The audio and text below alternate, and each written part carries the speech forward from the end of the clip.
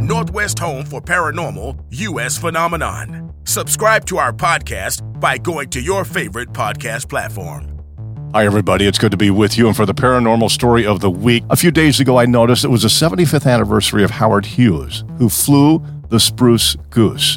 You might remember this gigantic seaplane he flew in the harbor at Long Beach, California. Only time it ever flew. And though it did get off the ground for a little bit, it was a total expense nightmare for the U.S. forces that decided to bag the whole idea. I started looking for any kind of ghost activity connected to it. And then I came across something that most of us have never heard of. The Beverly Hills Bermuda Triangle. Beverly Hills, as you know, between Los Angeles and West Hollywood. Perhaps you've taken a tour.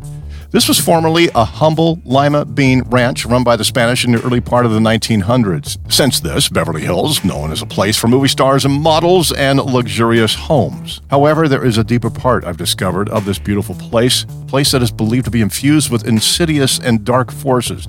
It's said that these forces will lash out and claim victims. And you wouldn't suspect that a small area between North Linden Drive and North Whittier Drive is anything but the ordinary. However, the corner of the city has a long streak of freak accidents, and tragedies, and murders. People believe the area is cursed.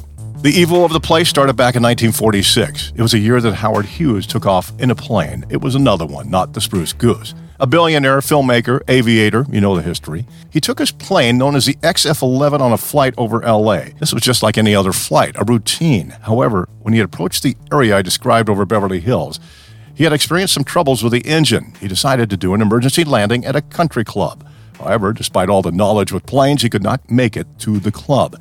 He instead would come crashing down, basically falling out of the sky.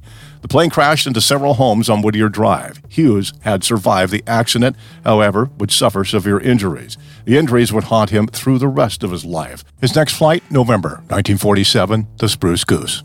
The next accident at this scene would be more tragic. It was the death of an infamous gangster, Bugsy. You may also know him as Benjamin Siegel. Benjamin was one of the most feared mob kings of the era. He was a founding member as well as a leader of the organized group Murder, Inc. He was also very active, participating in bootlegging during the Prohibition. Popularity meant he simply had many enemies all over.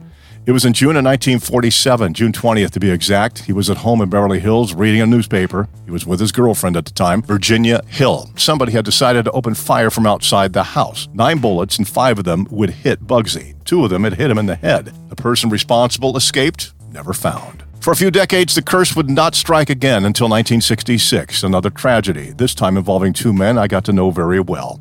Dean Ormsby Torrance and Jan Berry. You knew them as Jan and Dean. Dead Man's Curve. The 12th of April, when Jan Berry, taking a drive, was driving to a business that wasn't far from the Dead Man's Curve location located at Whittier Drive. Jan driving his Corvette at a very high speed.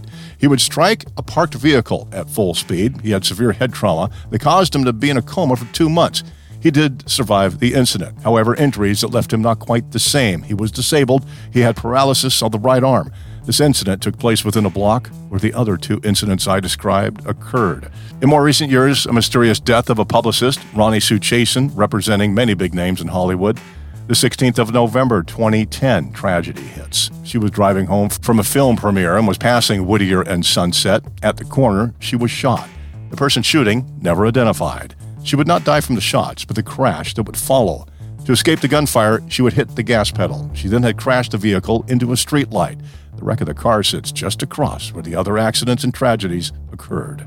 While there are many different tragedies surrounding this Bermuda Triangle of Beverly Hills, it is not known for sure if there's ever been any paranormal activity. However, it is a bit strange that all these deaths and unsolved murders have occurred close to one location, not to mention the freak accidents that have seemed to happen out of nowhere. Psychics who have been to the area stated they feel a lot of negative energy. There's also a lot of paranormal investigators at the spot as well. They've also stated that there is a tremendous amount of suffering and pain. Maybe take a visit for yourself and you decide. Just be warned. You may experience confusion, anger, or sadness as you approach North Linden Drive and North Whittier Drive, the Beverly Hills Bermuda Triangle. I'm Mark Christopher with your paranormal story of the week. Thank you, Mark, for our paranormal story of the week. If you would like to continue to get exclusive content like this and extended full versions of the podcast, be sure to subscribe to our podcast. More details about more exclusive content coming soon to your very, very soon. We're going to have more content coming your way. Let us know what you want to hear. If you have a paranormal story of the week, email me, Mario at onairmario.com.